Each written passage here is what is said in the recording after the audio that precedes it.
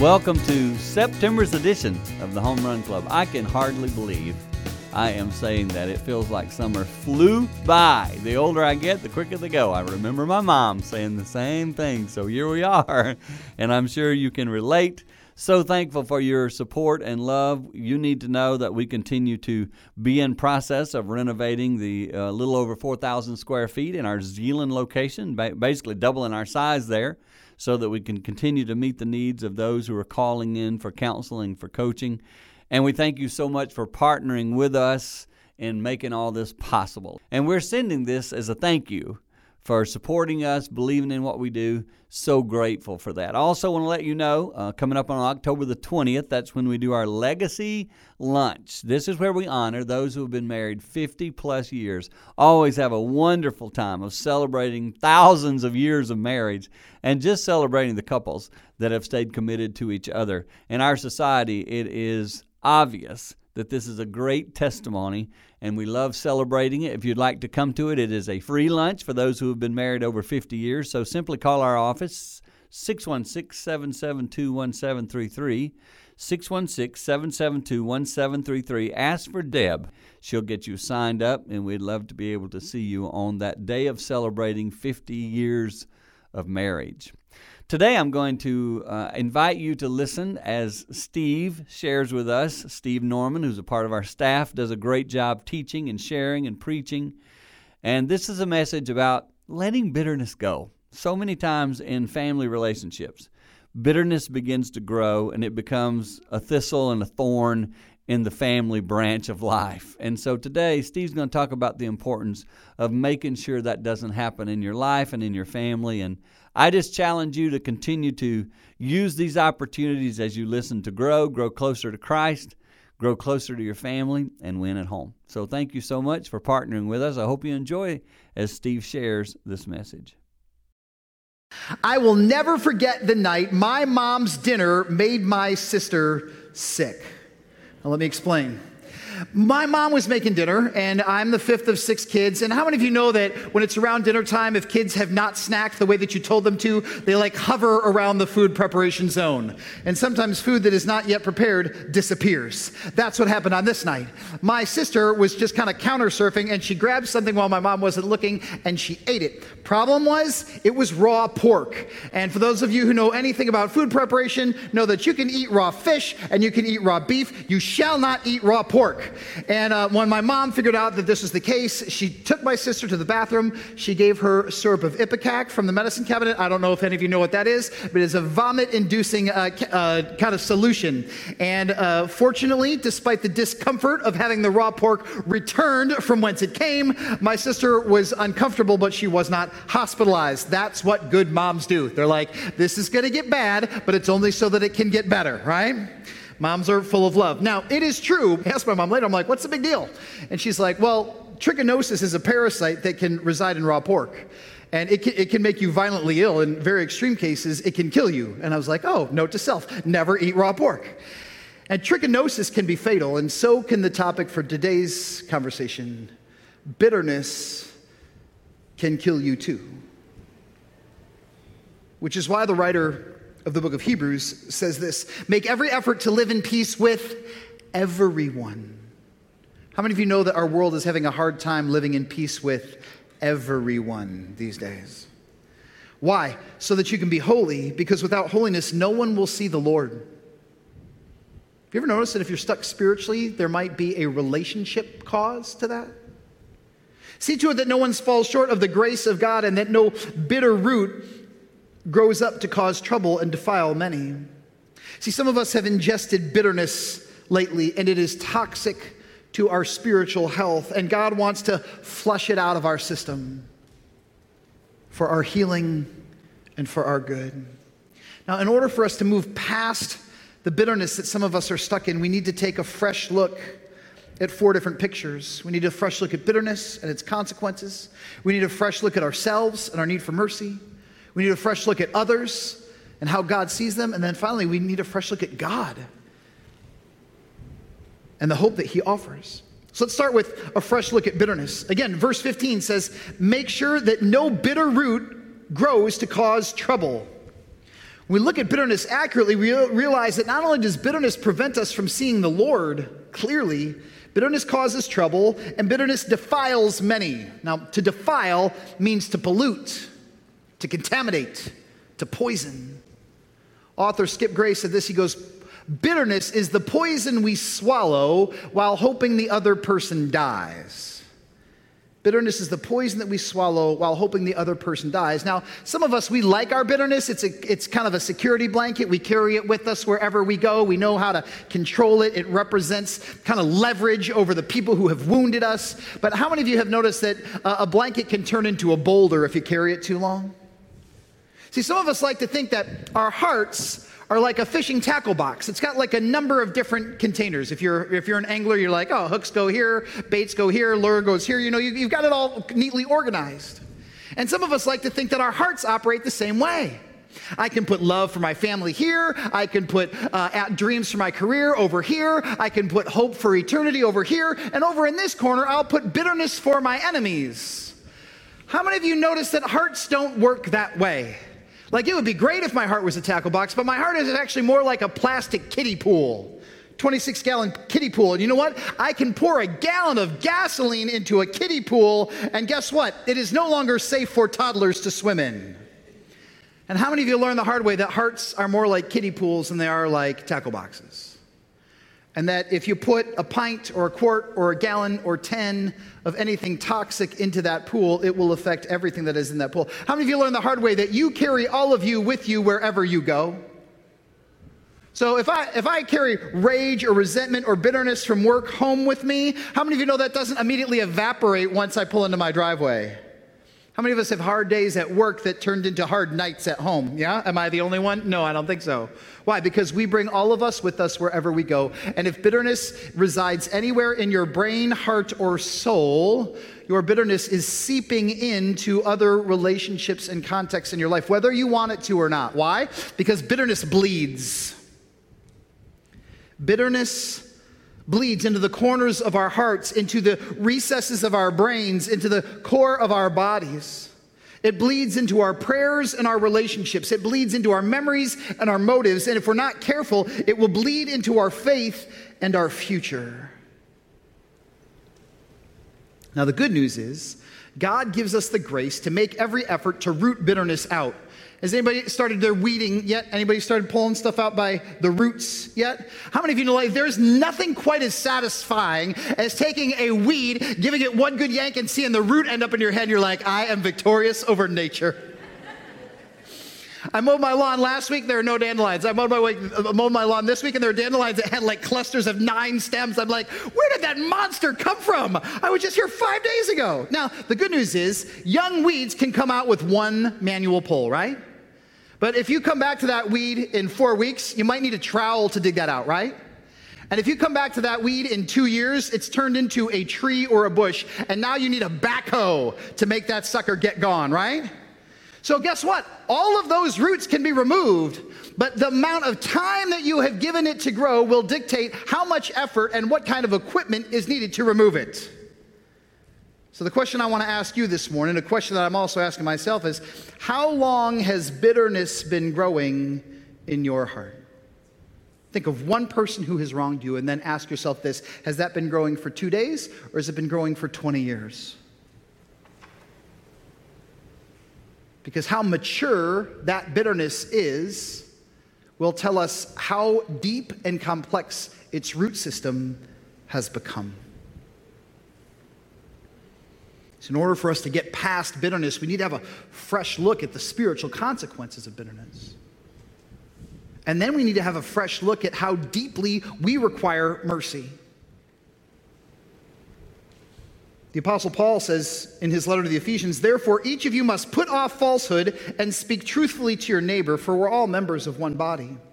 In your anger, do not sin." The Bible never says that anger is sin. The Bible says that anger expressed wrongly is sin. We don't fear the emotion, we fear the unhealthy expression of that emotion. Do not let the sun go down while you're still angry. Do not give the devil a foothold. Anyone who has been stealing must steal no longer, but must work, doing something useful with their own hands, that they might have something to share with those in need. And here's the kicker. Do not let any unwholesome talk come out of your mouths, but only what is helpful for building others up according to their needs, that it may benefit those who listen. And do not grieve the Holy Spirit of God, with whom you were sealed for the day of redemption. Get rid of all bitterness, rage, and anger, brawling and slander, along with every form of malice. Be kind and compassionate to one another, forgiving each other, just as in Christ God forgave you. You know what I love about the Ephesians? They were so dysfunctional that Paul had to list like 7 different types of rage. He's like, I want to make sure that we cover all of our bases here. I want to make sure that you know that any emotion that starts with wanting harm or ill for another person does not live in your soul unchecked. He says, why do we forgive? Because we have been forgiven by God in Christ. Now, it is tempting to rehash, rewind, and replay the wrong that is done to us, but living in bitterness blinds us to our own need for grace. Paul says, get rid of all of the malice, all of the rage, all of the bitterness, all of the gossip, all of the slander, and then forgive, because you have been forgiven. Jesus tells the story of a man who was forgiven a great debt. He owed a ruler millions of dollars. And the ruler, in his mercy, rather than imprisoning him and selling his entire family as slaves, forgave that debt, a debt that he could never pay in 1,000 lifetimes. And that guy went home to his neighborhood, found a guy who owed him a couple $100, and grabbed him by the neck and said, pay back what you owe me. What's Jesus doing here? Jesus is trying to highlight the horrible disconnect between people who have been forgiven and people who refuse to forgive.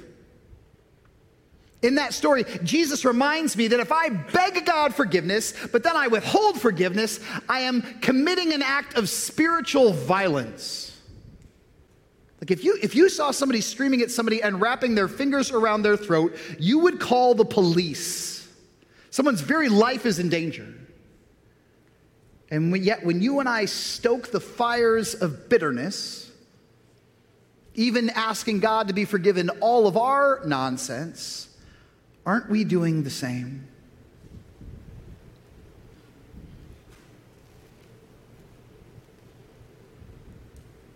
When Jesus' disciples say, teach us to pray, he says, try this. Say, Father, hallowed be your name, your kingdom come. This is Luke's version. It's a little bit shorter than Matthew's. Give us each day our daily bread. Forgive us our sins, for we also forgive everyone who sins against us, and lead us not into temptation. Matthew says, forgive us as we forgive. Luke says, forgive us because we have forgiven. Jesus is telling his friends, he's like, hey, when you show up for prayer, say, God, please forgive me. I've already forgiven everybody I need to forgive. Now, I don't know that I could say that most of the times that I pray. But Jesus is saying, I want forgiveness to be a lifestyle and not a behavior. A friend of mine once told me, forgiveness is the oxygen of the kingdom of God. And if we're not forgiving, we're not breathing. And if we're not breathing, we're not living. And Jesus is calling every single one of us to a life of spiritual flourishing and thriving. And being able to breathe deeply, spiritually, is a way that we get there. Jesus wants to lead us past the waters of bitterness and deliver us from the evil that is vengeance. See, if we want to push past bitterness, we need a new look at bitterness and its consequences, a new look at ourselves and our own brokenness, and then a new look at others, a fresh look at others. Healing from the wounds of the past requires that I see the people who have hurt me as siblings and not as sinners. Rather than demonize the people who have done me wrong, God is inviting me to humanize them. But let me be clear. Forgiving somebody does not mean to excuse immoral, illegal, or unbiblical behavior.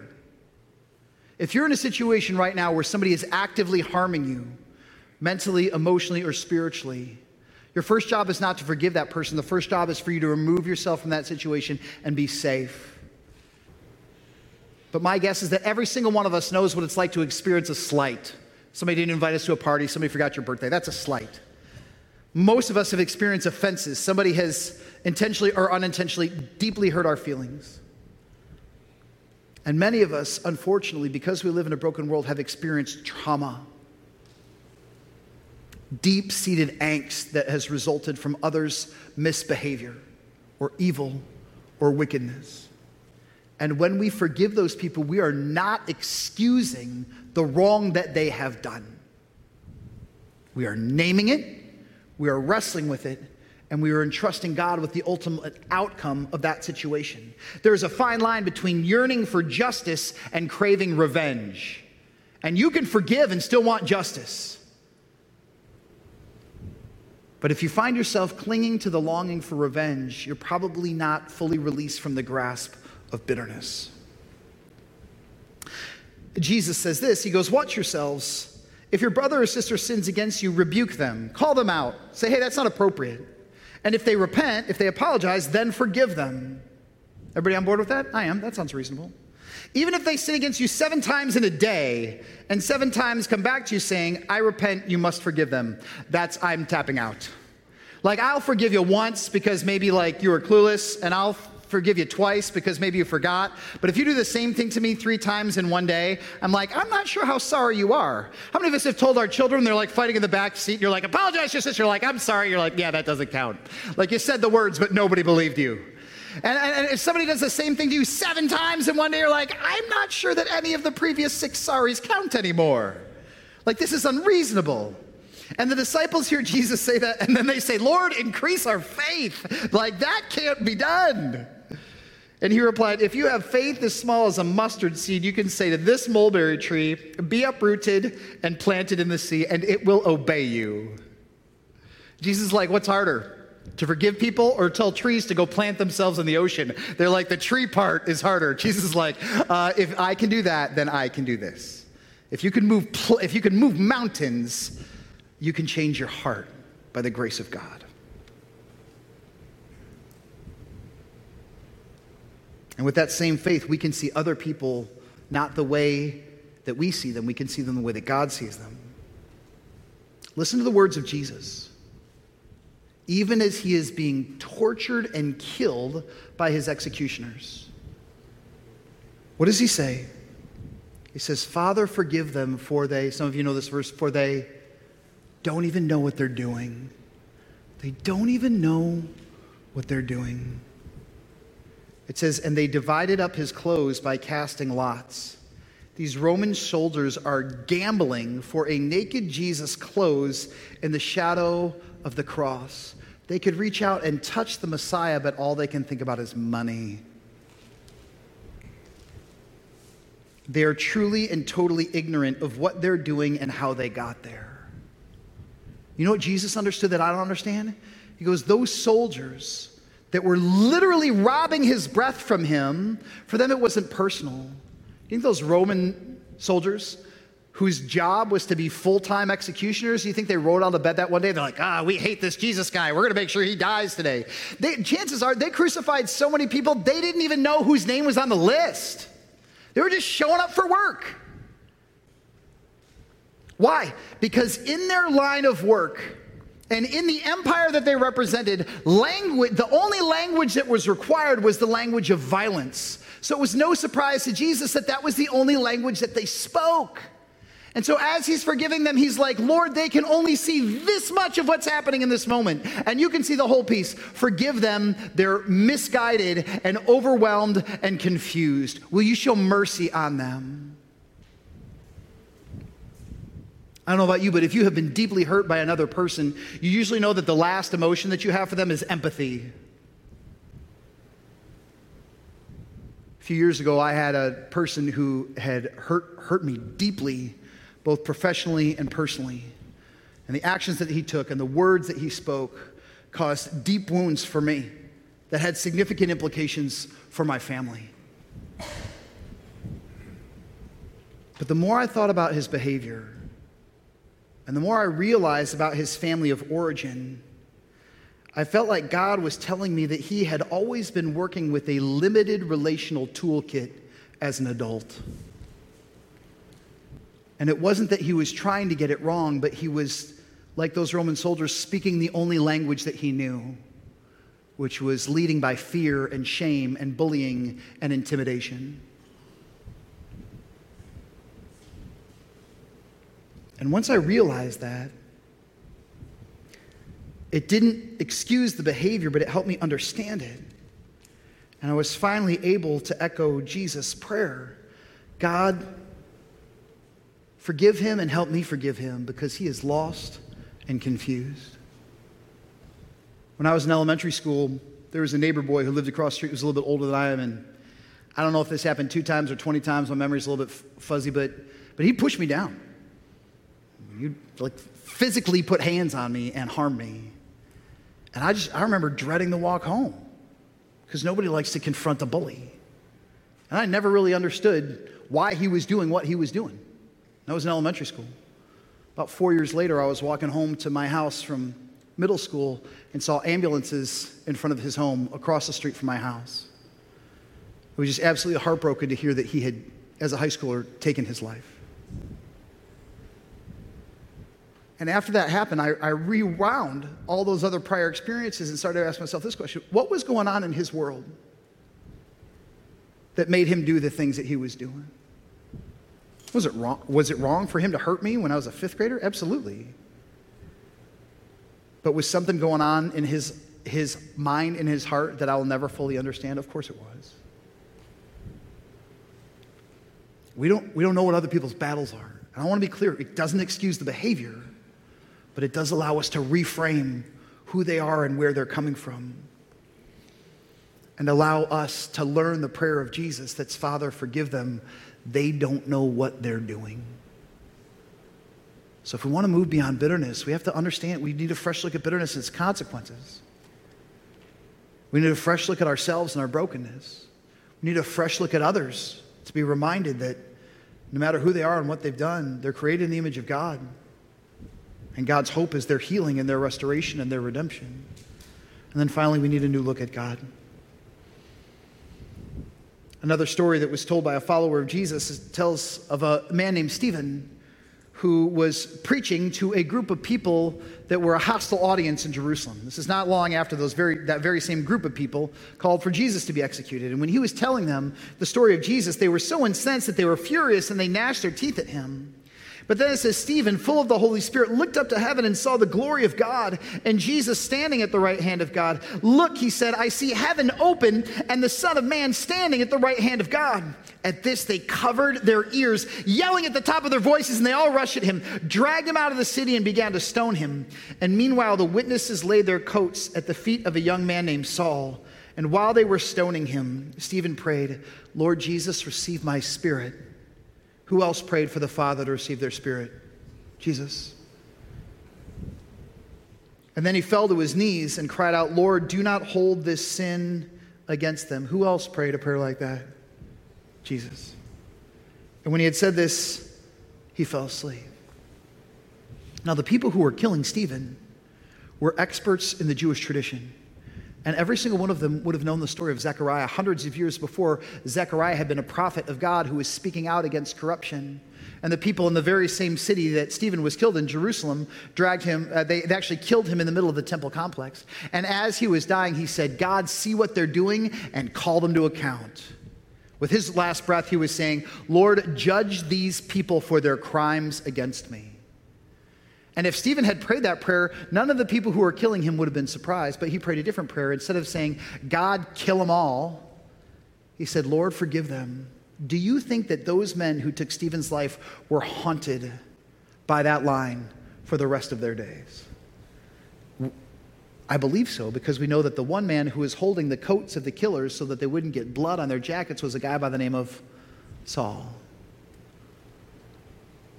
And Saul, after witnessing how Stephen acted, was somebody who endured persecution and near death multiple times. Why? Because he didn't hate his enemies. Because he knew what it was to be forgiven.